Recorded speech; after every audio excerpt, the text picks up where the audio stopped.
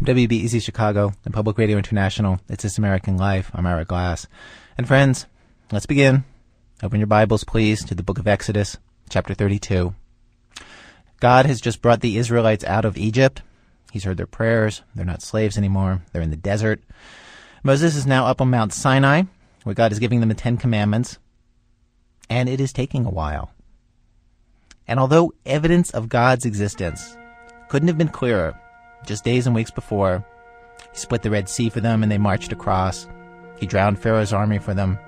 He punished the Egyptians with boils and locusts and frogs. Even though God had done all that, now they're in the desert, Moses is gone, and it's been a while. And in a certain way, in this moment, the Israelites are just like us, hapless idiots, wandering around, wondering what their future will be, where their God is, if God even cares. So they go to Moses' brother, Aaron, and ask him to make some gods. He collects some gold, makes the golden calf.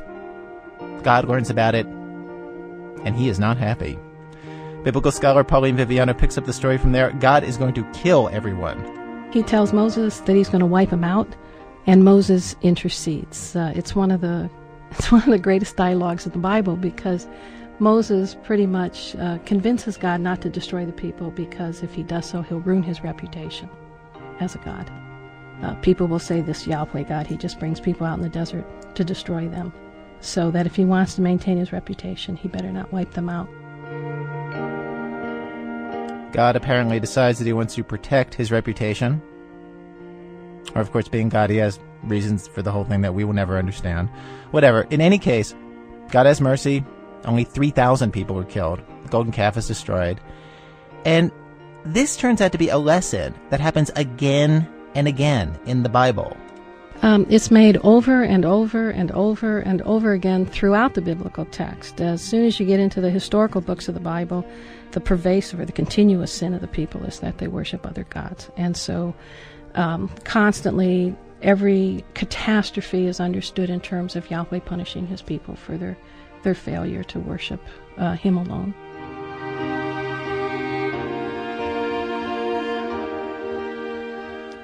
The idea that you would have a God who does not want you to worship other gods, which seems completely normal to us, as best as anybody can tell, at the time of the Bible, that is a brand new idea. The people in that part of the world at that time mostly seemed to worship lots of gods who did not care who else you worshipped. And it turns out that it is not an accident that it's a golden calf in this story that's being worshipped in this key moment in the desert. Here's Professor John Spencer, who wrote the passage on the golden calf in the Anchor Dictionary of Theology. There were many traditions in the ancient Near East where people did indeed worship a calf or a golden calf or a bull. There sometimes were calves that were made out of bronze. There were sometimes calves that had either a silver or a gold alloy put over the outside of them. And probably the story was intended to set the traditions of the Israelite peoples, the ancient Israelite peoples, apart from those who did indeed worship the golden calf.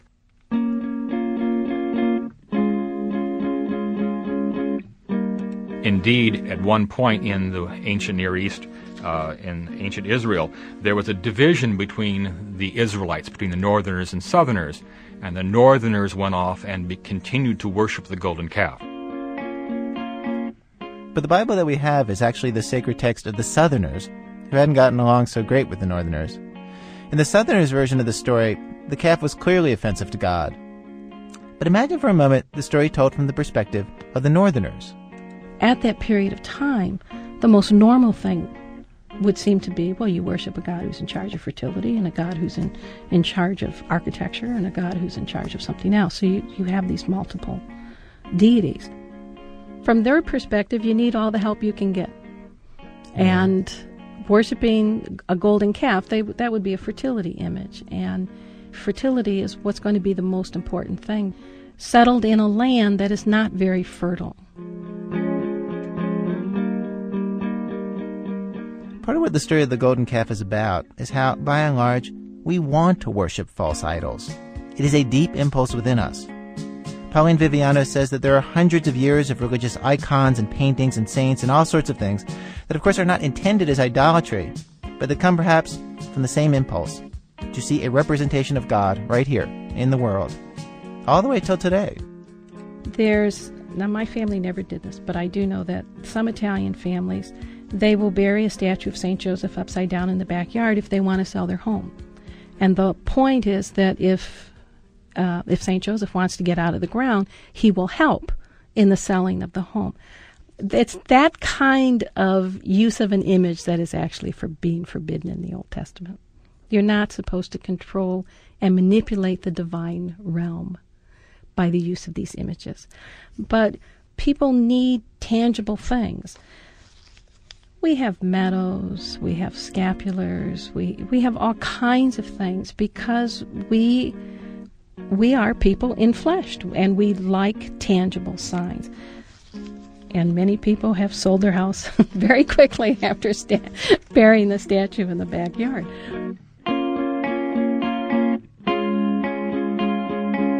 Well, today on our radio program, people worshiping the golden calf today, bowing before worldly things when they should not. Our program today in 3 acts. Act 1, bowing before the famous, a story about an accidental exchange of phone messages, one of the most famous singers in America, and hundreds of people looking to be healed. Act 2, thou shalt worship no other trousers before me. If you're enthralled to a pair of pants, is that necessarily such a bad thing? Is that so wrong? Act 3, don't have a golden cow. A couple tries to get in on the San Francisco real estate boom, cash in, move up, with the sort of results that you might expect even now, given the theme of today's program. Stay with us.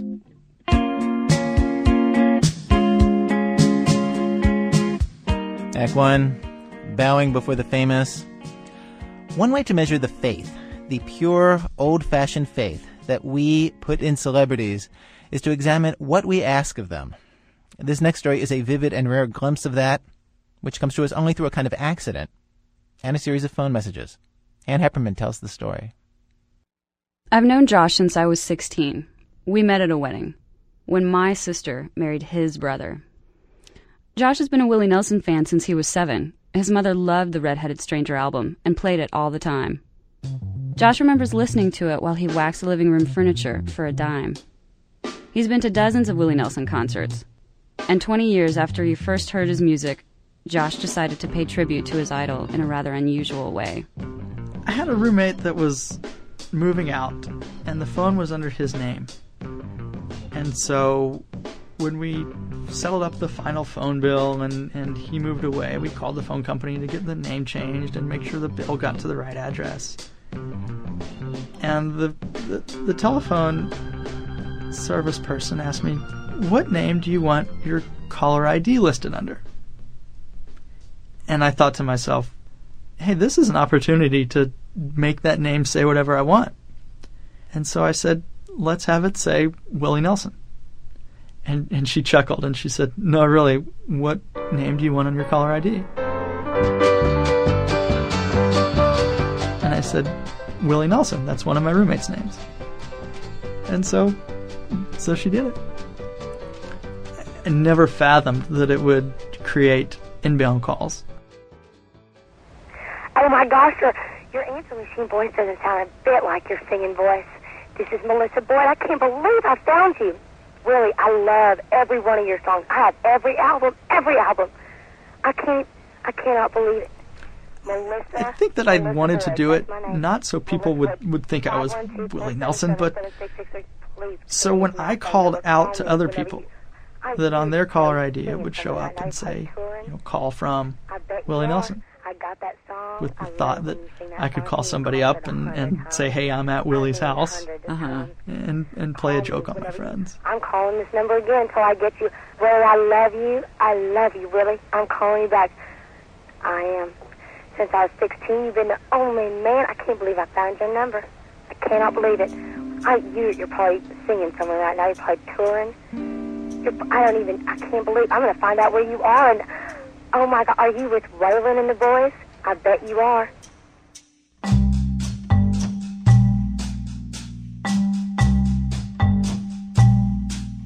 If you get a call in the middle of the night, answer it. It's me. I can't wait to talk to you, Willie. I'm going to call back again until I get you. Love you. Talk to you soon. Bye.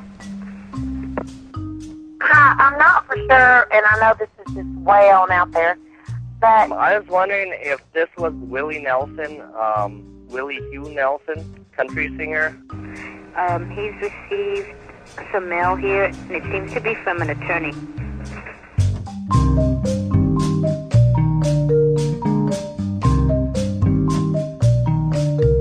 My name is Lincoln Stamper, and I live in Oshkosh, Wisconsin. Hallandale, Florida. Saskatchewan and Big Valley. Columbia, Mississippi. Formerly known as Montana. You rang me in 1991, and I want to return your call. I'm sorry I'm a little bit late. If you're the singer, the blessed songwriter and singer, please call me. You pack your dinner bucket. You can walk up here and stay all night with me. You don't probably remember me, but from a long time back. Okay, here's the number. And if you would like to call my number, collect. I was trying to get a hold of Mr. Willie. Wasn't any big business or anything. I just want to talk to him a few minutes if I could. I got a little song called Deep Ellum Blues. I'm going to blow the French harp on it while you sing it. We're wasting time. Call me back, Will, if you don't care. I love you, son. 1976. Blue eyes crying in the rain. I'll talk to you later, bye.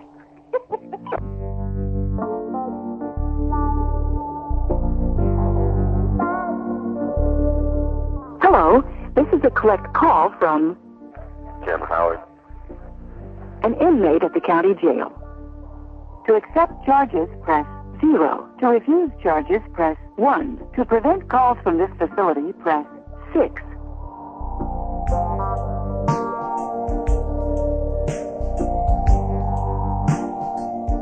Josh saved the messages because he didn't know what to do with them. He didn't know how to get them to Willie Nelson. He didn't have Willie Nelson's phone number. He tried to get it, he just couldn't.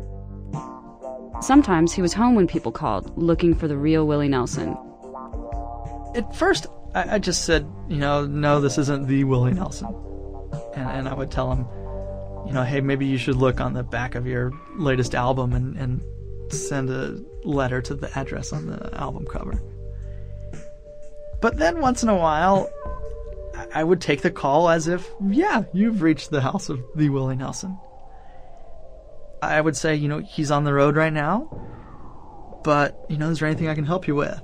And so we would get into a dialogue, and they would say, I can't believe that this is really the house of Willie Nelson, and they would ask, who are you? And I would say, I'm just a friend hanging out at the house. Josh told me that over the 3 years he listed himself as Willie Nelson, he probably got some 500 calls. Peak times were around Willie Nelson's birthday, April 29th, the 4th of July, which is the time of Willie's annual picnic in Luckenbach, Texas, and Christmas. People called from nursing homes and mental hospitals. They called sober and they called drunk. They called needing something they thought Willie Nelson could give them. A lot of people called needing something from Willie Nelson. Hey, you don't know me, but I'd like to talk to you a little bit about Thunder Child, and if you have a couple of minutes to visit. and I'm planning a music festival, and I could really use some help. I need to find out about booking Willie for a big benefit. It's going to be at the Granbury High School. Can you help us? I have something amazing to show you. See what you might charge us to come up there and put on a little show for us. I need your help big time, baby. Please call. Keep trying. Well, I'm trying to book Willie Nelson as the headliner. It's very important. I wanted to have some things that I wanted to talk to him about. And also, I'm a songwriter, and if you're looking in for any new material, please return the call. It's very, very important.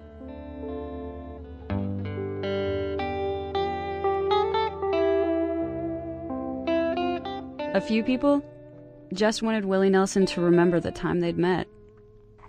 I'm not sure I have the right number, and I don't want to seem like a groupie, but if this is Willie, this is Noni, N-O-N-I-E, and I worked at a bar with Bobby, and you came in, and then we went to my apartment, and I cooked you eggs and bacon, you and some of your band members, and I just haven't had the guts to call you, because I just want to seem like a nut.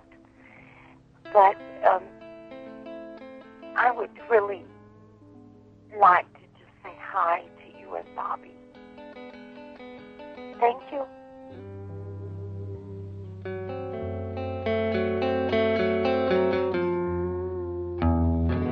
Then there were the calls that went beyond general requests. Hi, this is Sharon Williams. And I'm sick. I'm dying. I just want to talk to you. I want to hear Georgia going down. I just want to hear those things. Please call me back. Please.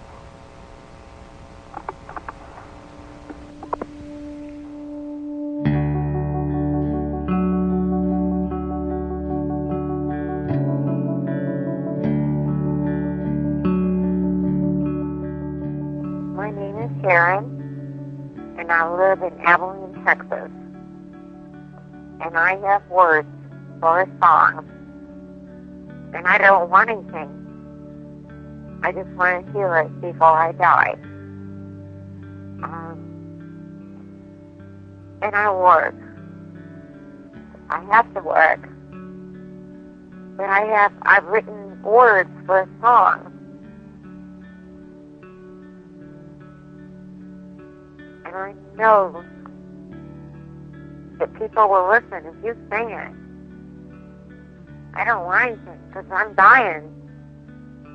I just want you to sing or fix it to where it can be sung. I think that people connect him with kindness and gentleness, and they want to be soothed by him. And my feeling is that Willie probably gets more of these calls than your average celebrity because he is so kind and gentle and has that aura. But I don't know what to do when I hear a call like that. Those are the calls that make me glad that I am not myself a celebrity.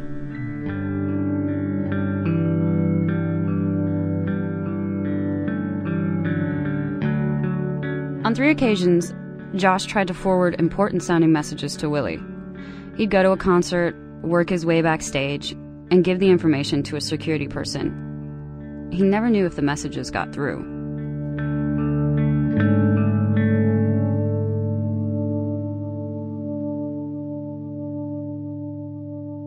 Willie, this is Kenny Morris. I live up in Gainesville, Texas, and I've been thinking a lot about you lately, and my mother is, she's in the hospital, and she got liver disease. My wife died 3 years ago of liver disease, and I've got some new ideas about how to help some people, and you've probably been feeling something pulling at you lately, so let's talk about what this liver transplant program's about and how we can administer to some of the patients that ain't as lucky as some of the other ones. And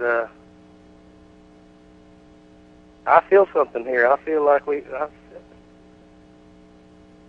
it's a new age, and we need to figure out something to do.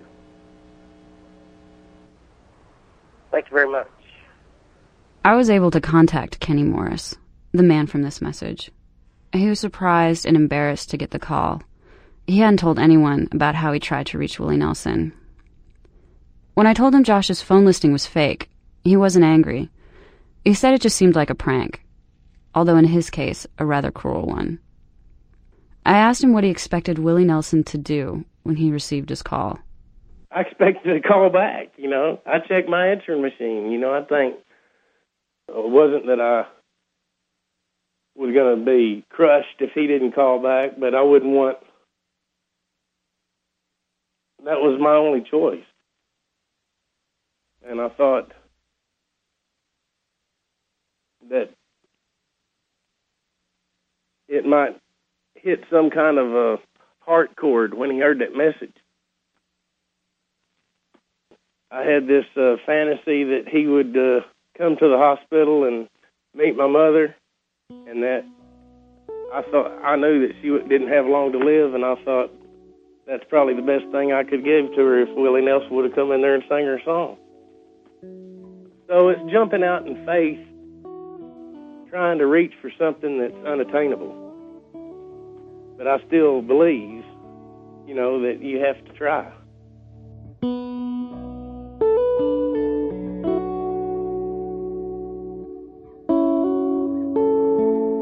Kenny says that looking back, he realizes just how crazy it was to think that Willie Nelson might come to his mother's bedside. But he says that back when he called, that was his state of mind. He was grieving, and it made sense to him. Even though he didn't reach Willie Nelson, even though he never heard back, even though he actually had the wrong guy, he says the call might have done him some good. It helped me. I mean, that probably took up a bad evening from me. I was probably in a pretty lousy state. I had just left the hospital. I was just realizing that my mother's fixing to die, the same thing that my wife just died of. And finding that telephone number and being able to leave that message, it probably helped me. It probably gave me a little time for my mind to cool off that night, and probably allowed me to get a night's sleep. Yeah, I think it helped.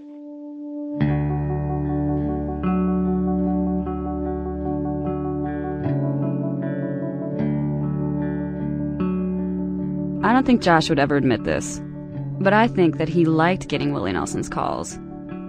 But as Willie Nelson sings in the song, "My heroes have always been cowboys," don't hold on to nothing too long. I came home from work one day to find my answering machine light blinking, like it frequently is, and hit play. And the first message that came out, immediately I recognized the voice. Hi, yeah, this is Willie Nelson. And I was just out of curiosity wondering what your real name is, if it really is Willie Nelson. And since there's not many of us left, maybe you could give me a call. Thanks a lot. Have a nice day. In a way, this is a fan's best and worst case scenario, both at the same time. Your idol wants to meet you, but he's mad at you. The nicest guy in North America hates one person, and it's you. I caught up with Willie Nelson after a concert in Baltimore for a very rushed interview in his tour bus. He just wanted to make one thing clear. It's just none of this guy's business about what these people are telling me. Turn it around. How would you like for people to be picking up your messages? It's not something that's personal, and it's just not anything I would like to see happen again. When the two men eventually spoke on the phone, Josh apologized.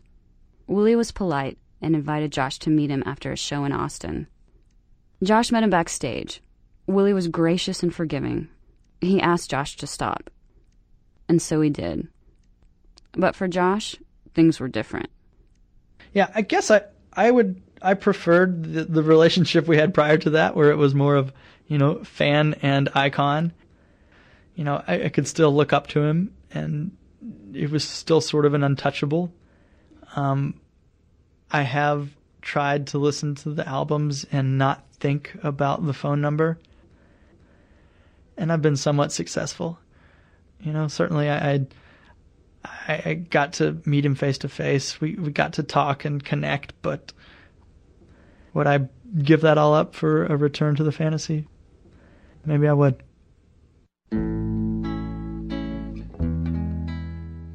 Unlike a lot of fans who called Josh's phone number, Josh never wanted anything from Willie Nelson. But by listing himself as Willie Nelson in the Austin phone book, he unwittingly put himself in a situation where he eventually was forced to see Willie Nelson as a man, not as a celebrity. And the fact is, Josh liked it better when he could just see Willie as a legend. Ann Hepperman lives in Flagstaff.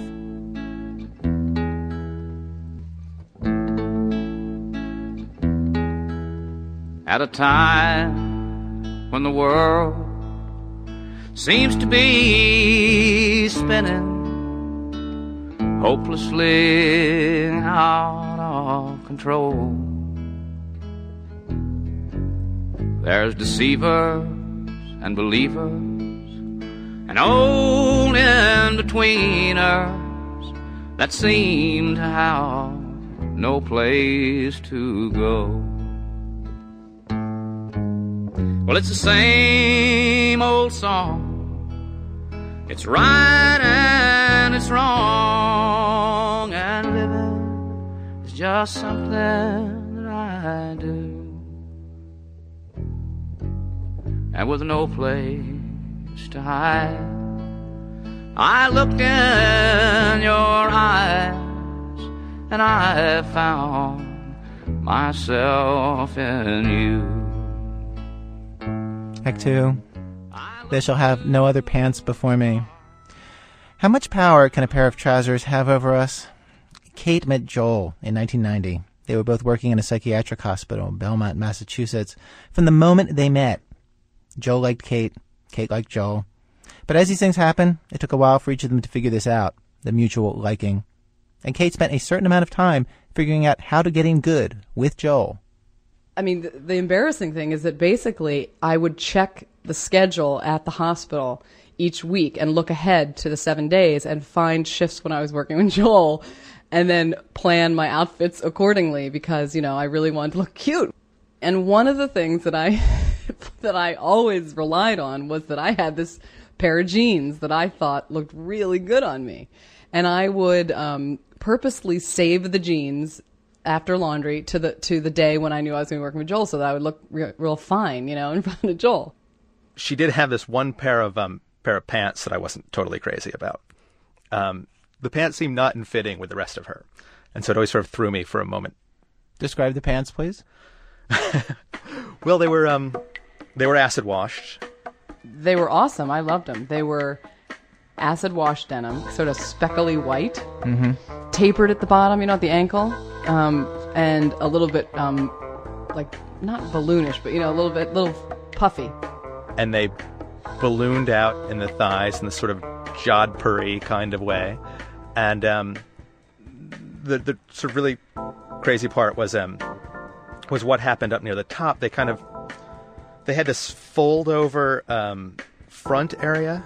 The feature of the pants that I thought made them really amazing is that they had, at the top, you have to try to picture this, they kind of came up pretty high on your waist, like a good, 4 inches above your belly button. Okay. But at the very top of them, in the front, they rolled over into this flap, this big flap. And they were very cool. They just had a lot, you know, there was a lot going on in these jeans. You know, I don't want to pretend like I'm some incredible fashion maven. I'm not. But you know, these were not a good-looking pair of pants.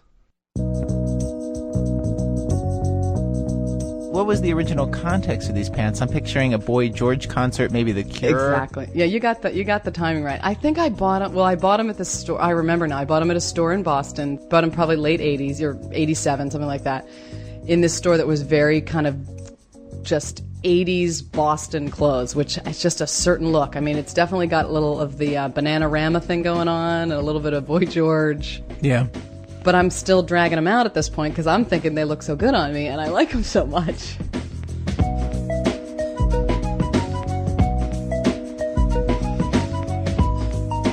So one of my strategies was I'd see if we're working an evening shift together, because an evening shift meant we were more likely as a group of people to go out for a beer after, and that would be a golden opportunity to wear the pants, because you'd wear them and then you're going to be out afterwards, you know, in a bar. It's just like I've got a whole evening of these pants at that point, and I know I'm going to be just golden, you know. Do you remember any key dates where you wore the pants? A key date, the first night when it became apparent that Joel was interested in me was a night we had an evening shift, and then a bunch of us went to this bar, and the group started dwindling and dwindling and dwindling until it was left with just me and Joel. And I was wearing the pants that night.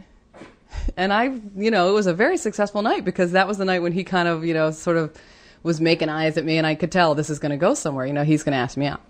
Really? So the actual night that you turned the corner with your husband and the father of your child you were wearing the pants. Yes, I was. Yes, I was. And that's right. That was the pivotal night on which your life turned from what it was to what it is. That's right. That's right. Well said.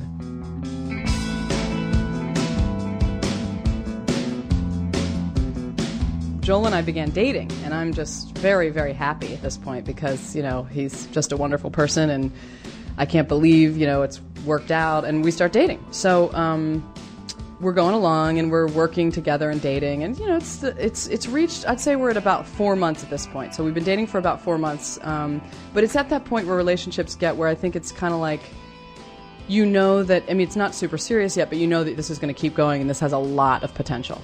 You're both clearly very into each other. So we're at that point about 4 months, and Joel was actually over at my apartment. Kate's in her bedroom at her apartment, going through her clothes and figuring out which ones she should keep and which ones she should give to Salvation Army. And I opened up my drawer where I keep my pants and lifted the denim, the stonewashed pants out of the drawer, not at all because I was considering them sending them to Salvation Army, but only because I had to move them to find the pants on the bottom of the drawer that, of course, I might send to Salvation Army. Mm-hmm. And as I pulled the pants out of the drawer, Joel, sitting on the bed, kind of sat there a minute and cleared his throat and said, you sure you want to keep those pants? And she sort of stops and looks at me and says, well, yeah, Of course. I mean, I think I do. Why? And so I say, well, those, I just think those pants are maybe a little bit out of style now.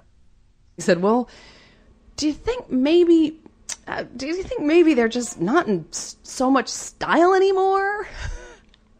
And as the words are coming out, I see Kate's face flushing, becoming pinker and then red. And I was like, what?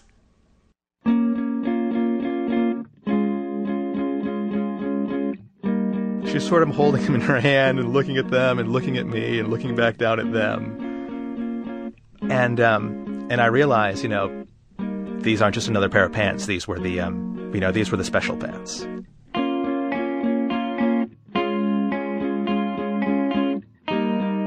And then it's a very uncomfortable situation for me because, again, I'm not a particularly fashionable guy myself.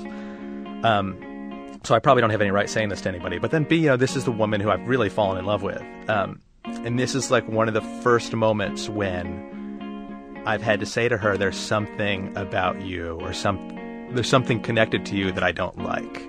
I couldn't believe it. That these pants that I've been purposely wearing in front of him for so many times and I thought had done such a good job for me. And he was now saying I should put them in a bag and put them on the curb, basically.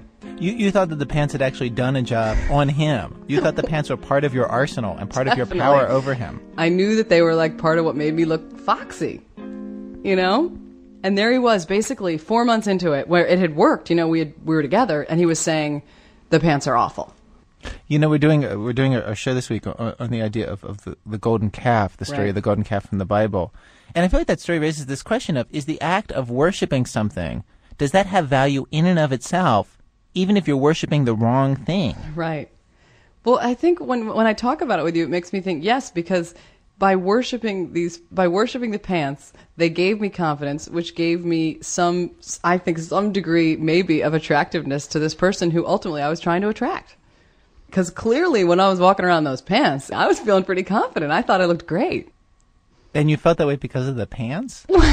At times, yeah. Haven't you ever worn something and just thought, I look good right now, Do you think you could have gotten Joel without the pants? Wow. Gosh. I hate to even have to think about it, Ira. I don't know. You think the pants are that big of a factor? I don't know. I mean, it's been 11 years, but maybe those pants had something to do with it. I'd have to ask him. I would have fallen for her if she were showing up in Garanimals every day, say, or leisure suits or something. I mean, as anybody knows who's ever fallen in love, you idolize the person you're falling in love with, and they can, in those early days particularly, they feel perfect to you, And then you start asking yourself all sorts of questions, all sorts of insecurities come up.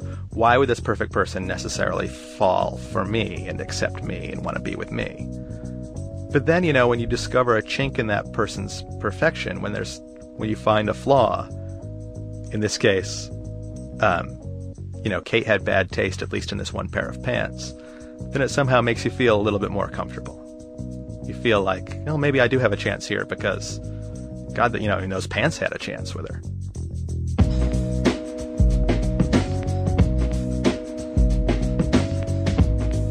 Let me read to you from the book of Exodus. Moses' reaction when he sees the calf and the dancing. Actually, there's the calf and there's dancing. He gets rid of the new Ten Commandments, the brand new, freshly written 10 Commandments, breaks them at the foot of the mountain, and then in verse 32 of Exodus it says, "And he took the calf that they had made and burnt it with fire and ground it to powder and scattered it upon the water and made the people of Israel drink it." If I have to think of that happening to those jeans, I'm going to be really depressed. They didn't deserve that. Yeah. And I really wouldn't want to drink them. Okay.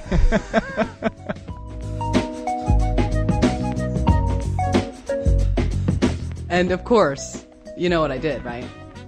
What? I threw them away. I gave them to the Salvation Army. Did you regret it? I kind of did, because it was like, I thought, I shouldn't have done that. I shouldn't have, if we had been going out for a year and he said it, I probably wouldn't have done it. It was that 4-month thing when you're still probably going to do the thing to please the person.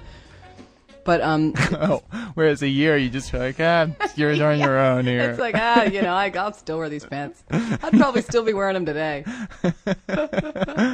How lucky for him that he got you during that brief window. He was in the window, he didn't even know it. When you would actually do what he wanted. Exactly. I'd be sitting in them right now.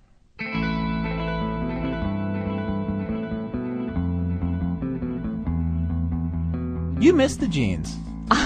You're darn right I do. Those were a great pair of jeans, and they're gone. 1990, I threw them away. Someone maybe has them, though. I recycled them to the Salvation Army, so, hopefully you know what I hope is that they brought some power to somebody else. I don't know. I'm just trying to picture who would have bought them from the Salvation Army. Somebody might have picked them up. Like maybe some local theater company was doing an 80s version of Godspell. They're doing the Breakfast Club at a dinner theater, and someone needed to wear them for the Ali Sheedy role. Look, all I'm saying is, if I still had them, you might see me walking around in them today. They're going to come back, by the way. Kate and Joel live in New York City with their now 12-week-old daughter, who they named Adeline, after some debate. Can you imagine the conversations with Joel when we were picking names? Think of it, the taste issues. Were there other strong contenders, or was Adeline a sweep? Yeah, there's one I wanted that he didn't want. He thought was tacky. Let's hear it. Now I'm embarrassed, but I like the name Tatum. I'm stuck in the 80s, maybe. Is that an 80s thing? Oh, I wouldn't say that.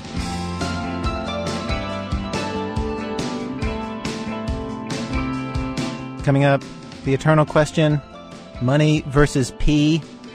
Which is more powerful? In a minute. I know all of our 3-year-old listeners are going to stay around for that. From Public Radio International, when our program continues.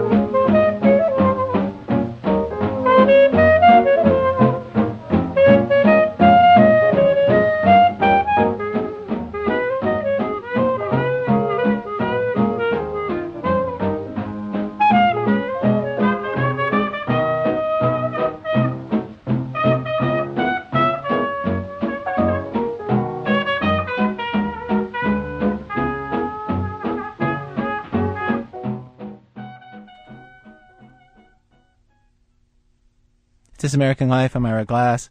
Each week in our program, of course, we choose some theme, bring you a variety of different kinds of stories on that theme. Today's program, the golden calf, stories of people worshiping false gods, and whether that is always such a bad thing.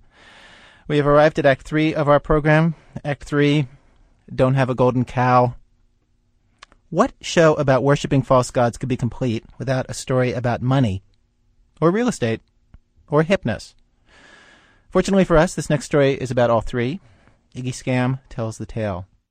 When I first moved to the city, the Chronicle had run a story about the donut shop in the corner, the one with the huge sign that proudly proclaimed, "Open 25 hours." The story in the paper called the corner where the donut shop was the epicenter of crime, and they meant for all of San Francisco. It was a staggering idea. I would sit in the donut shop and try to imagine crime, disturbance, discontent, radiating outward across the entire city from that very spot, 25 hours a day. Years later, I moved into my friend Jimmy's house on the alley behind the donut shop and got to sit back and watch it all.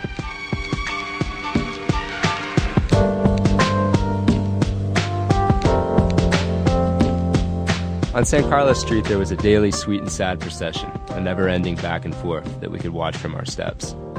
There was the sound of men pushing fruit bar carts up the alley, clanging their bells, and there was that tense, menacing no sound of cops cruising slowly the wrong way down the alley. The girl down the street that I had a crush on would walk by, short sleeves in the Mission sun, smiling sleepily on her way to morning coffee at 1 p.m., and Tony the drug dealer would walk the other way, looking exhausted, sagging against a palm tree with gang tags carved into its weathered trunk. My favorite time on San Carlos was 6 a.m., just before the street woke up, staring down the alley past the tired old Victorians and shoes dangling from telephone wires. I could imagine 10, 20, 100 years of 6 a.m.s all exactly like this one, yawning and stretching into the past. It was a working-class street, a ghetto alley, a place with problems that money wouldn't solve, but for now, asleep and dreaming.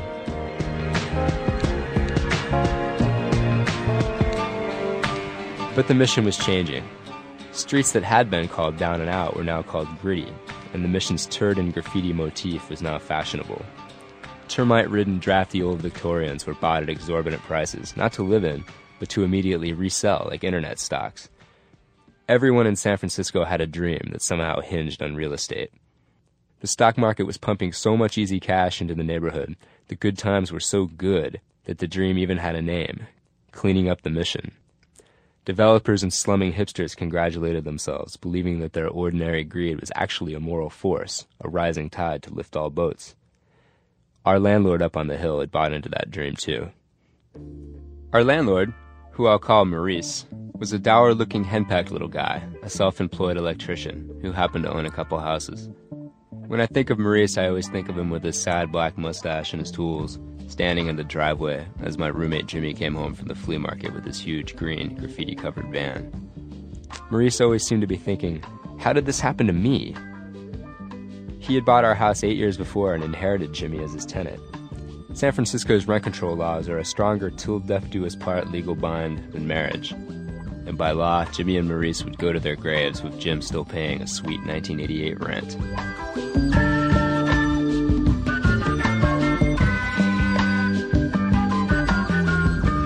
In the 12 years Jim had lived on San Carlos, he'd become as much a part of the street as the street sign itself. Everybody knew Jimmy. Even the gang kids dressed in blue shook their heads and laughed when the green van drove by. Jim was a self-employed scavenger who sold trash at flea markets and gave away more of it to anyone who asked. Homeless guys came by for clothes and blankets.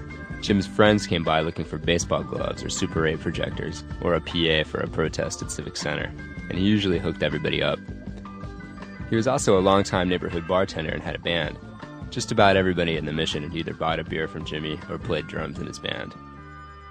Even though the Mission District real estate goldmine was becoming national news, Maurice never seemed ambitious enough to try to evict Jimmy and cash in. But he was married to Claire, a sour, always sneering woman with upwardly mobile aspirations of her own. Claire hated Jimmy. It was easy to imagine her up there on the hill working on Maurice, telling him if he was any kind of a real man, he'd get rid of that wingnut trash salesman tenant of his, and they could sell the house and be rich. Or maybe she wanted to evict us and move into our house in the trendy up-and-coming Mission that now had valet parking. We knew that Maurice's first wife had left him several years ago for another woman. Maybe Maurice thought that if he got left behind in the get-rich-quick housing market, that Claire would leave him too. Whatever he thought, our house was now something else to him, a symbol of some brighter, well-heeled future. It was a chance, A chance for a henpecked electrician to finally hit it big, to be where the action was, to not be a small-time landlord anymore. And all they would have to do would be to get rid of us.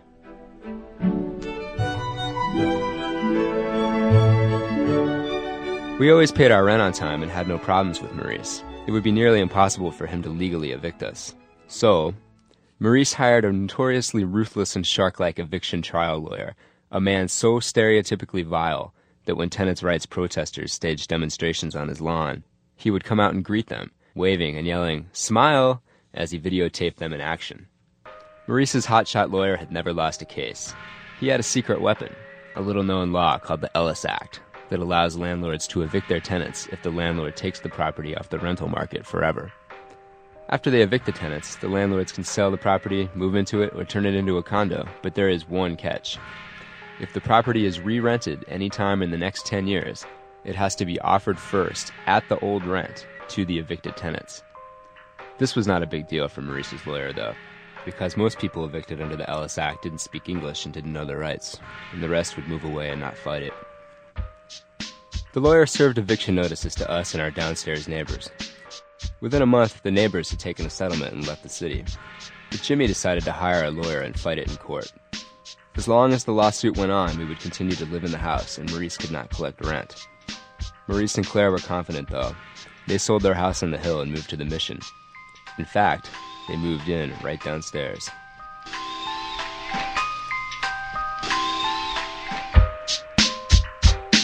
The first month was awful. Jim said he could hear them through his walls, giggling and having sex in the bathtub, something I did not want to have to imagine.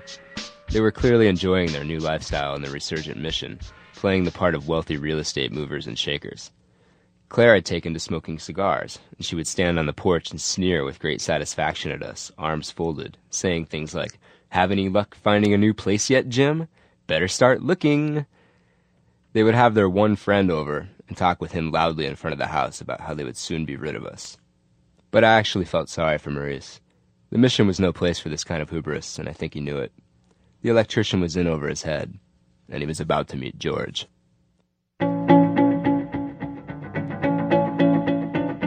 George was the homeless guy who slept under our stairs, but to say George was just some homeless guy would be to say Shakespeare was just some writer. George had reinvented the role. With his trench coat and thick greasy beard and wild mass of jet black hair, George was more of an ominous presence, a force, not so much a harbinger of doom, but a reminder that you were doomed, a feeling like a hangover that had always been part of San Carlos Street, and always would be. While everyone else in town was worried about eviction, George wandered the streets unconcerned, because he was, in fact, in charge. He slept anywhere he wanted at any time of day. He would go to the pizza place on the corner, put his feet up on the sidewalk table, and throw his head back, surveying his domain through always squinting eyes. He would not buy a thing. Instead, he had the power to assess taxes on passers-by. If you had a six-pack, George would always get a cold one off of you. If you gave him a cigarette, George would stroke his beard and yell, "Give me two." George also left massive turds in front of our garage door every morning. There was nothing you could really do about it, but he was pretty good about going in a bucket if you put one out for him. Since Maurice was new downstairs, we decided to see if he could figure this out. Maurice had lived on Bernal Hill, a nice neighborhood full of kindly older lesbians where everyone always seemed to be out walking their dogs. It was a pretty part of town with trees and views. Nothing there could have prepared him for George. We would sit and drink beer on the steps and watch Maurice clean up after George. After a week or so of this, he installed one of those annoying security floodlights that turn on if anyone walks within, say, 100 yards of it. We were blinded any time we walked up our steps at night. I found that if you just unscrewed the bulb a little bit, it wouldn't work. But one day George came by and Jimmy asked him what he thought of the new light. George said, "Oh, I love those things. I can make sure I have all my things together before the light goes out and I go to sleep." After that, we quit unscrewing it. The case dragged on, and weeks with George stretched into months. Maurice and Claire's friend came over less and less, and then not at all. The bill from the hotshot attorney was mounting, and the flood of money into the neighborhood wasn't exactly cleaning up the Mission. No, if a rising tide was going to lift all boats in the Mission, that tide would not be money, but urine. The most visible nightly example of this so-called economic revitalization was that the people pissing on our garden at night had on more expensive clothes. I'd come home to find giggling drunk girls in those huge shoes with their pants down, peeing away in the driveway, while their boyfriends drunkenly tried to pick all of Jim's flowers to give to them. I saw people mastering the art of pissing with one hand and talking on a cell phone with the other. The Latino working-class bars of the Mission had all been systematically closed by the police because the patrons sold crack and got in fights with each other. They'd been replaced by hipster bars where the patrons all did coke and then went out to try to fight us. I'd see leather-coated sideburn-wearing guys scoring heroin at 16th and Mission and think, damn, it's like these people couldn't wait to move to the ghetto and lose their minds.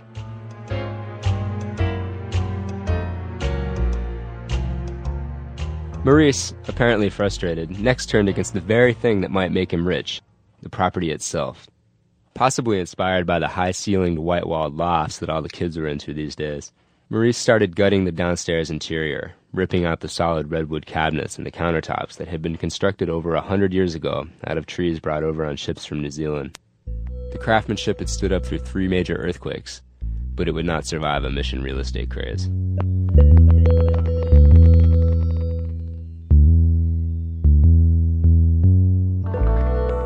The legal case had by this time dragged on so long that it was no longer clear what winning might mean. Maurice and Claire were always locked inside now, their security alarm feebly protecting them from the epicenter of crime a mere 24 hours a day. A bunker-like paranoia emanated from the downstairs unit. One day our phone wasn't working, so we had a guy from the phone company come look at it.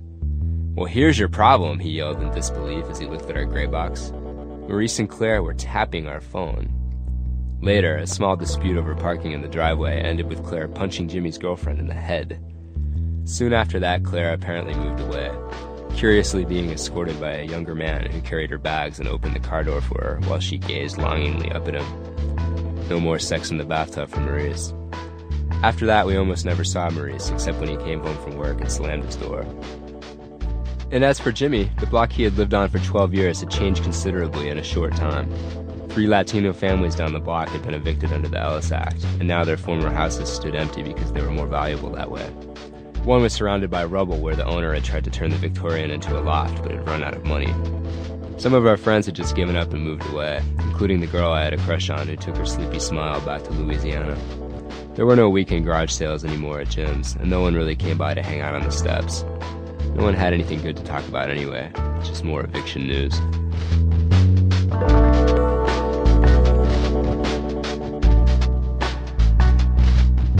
After nearly a year, the judge ruled against Jimmy, and we had to move out. Maurice's winning deposition was a monumental 4-page list of over 70 complaints against us, a staggering document of an almost Kurtz-like collapse that Mission life had caused in Maurice. He accused us of having our house open at all hours, day and night, so that homeless people could just come in and wash their clothes. One innocent time, when Claire found Jim and 2 male friends working on the car in the garage, was described as an orgy. In another complaint, Maurice accused us of, quote, dragging heavy items across the floor all night in order to tape record the sounds. Well, it was easy to see why the judge had ruled against us. Maurice was just trying to do what he wished with his own property when he had suddenly found himself at the center of a sordid and vast avant-garde homosexual conspiracy, a Mission netherworld where the unclean and unhoused traded sex for laundry at twisted 4 a.m. art shows. I said, man, I only wish we were that cool.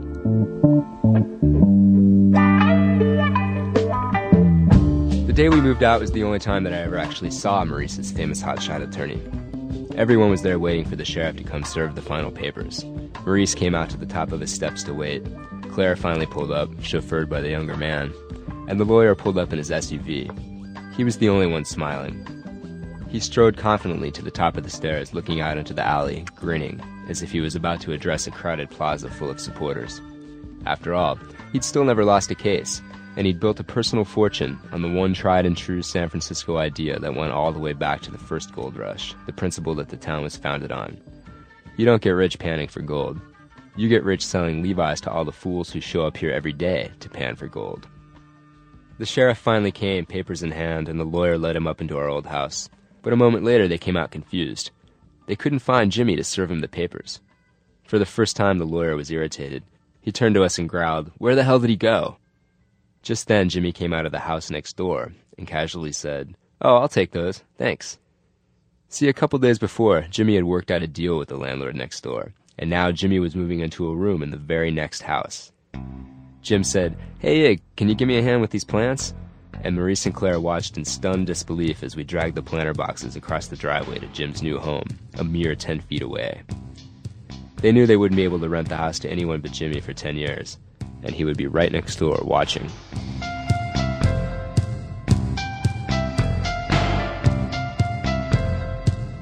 Maurice stood at the top of the steps looking out across San Carlos Street, a street with problems that money couldn't fix. How could he have known what would happen next? That within a year the real estate boom would bust, that the stock market would flounder, and lofts would stand vacant all over town. How could he have known that in a few months he would move out of the house that was his dream, and that the house would soon be covered in graffiti and trash, that the driveway would be full of homeless guys sleeping on couches, and that George would move to the top of the stairs? How could he know that the get-rich-quick scheme would fail, and that he would be unable to even sell the house because no buyer would want to rent it to Jimmy at a 1988 rent? I don't know, but from the look on his face that day at the top of the steps, I could tell that Maurice did know. He'd figured it out all at once, as his high-paid lawyer got in his SUV and sped away, as the younger man opened the car door for Claire and they drove off too. The house was all his. Somewhere George was stirring for his morning rounds.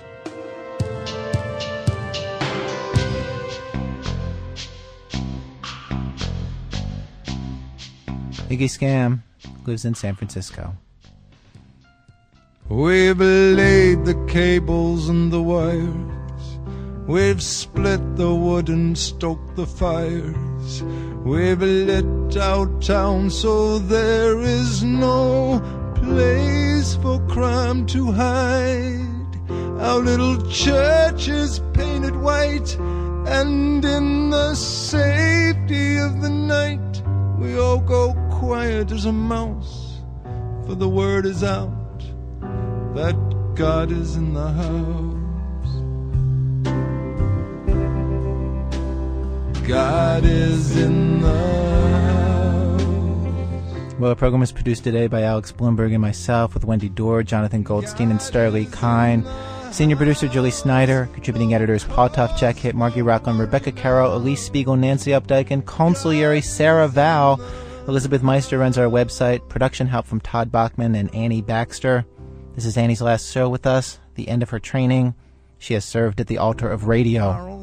Radio, the only true medium. And we encourage her to continue on that one true path. And we wish her the best. Some music up today from Anahita Lani and Tom Capodanno. To buy a cassette of this or any of our programs, call us here at WBEZ in Chicago, 312-832-3380. Or you can get cassettes from our website. You know where you can also listen to the shows for free, www.thisamericanlife.org. This American Life is distributed by Public Radio International. Funding for our show has been provided by the Capital Group companies, investing for individuals and institutions throughout the world, and sponsor of the American Funds Group of Mutual Funds. Ad from the Corporation for Public Broadcasting, the National Endowment for the Arts, the Albert A. List Foundation, and the listeners of WBEZ Chicago. WBEZ Management Oversight by Tori Malatia. Tori, who prefers to be known as the center of a sordid and vast avant-garde homosexual conspiracy. I'm Ira Glass. Back next week with more stories of This American Life. Homos roaming the streets in packs, queer bashers with tire jacks, lesbian counterattacks. That stuff is for the big cities. Our town is very pretty. We have a pretty little square. We have a woman for a mayor. Our policy is firm but fair. PRI, Public Radio International.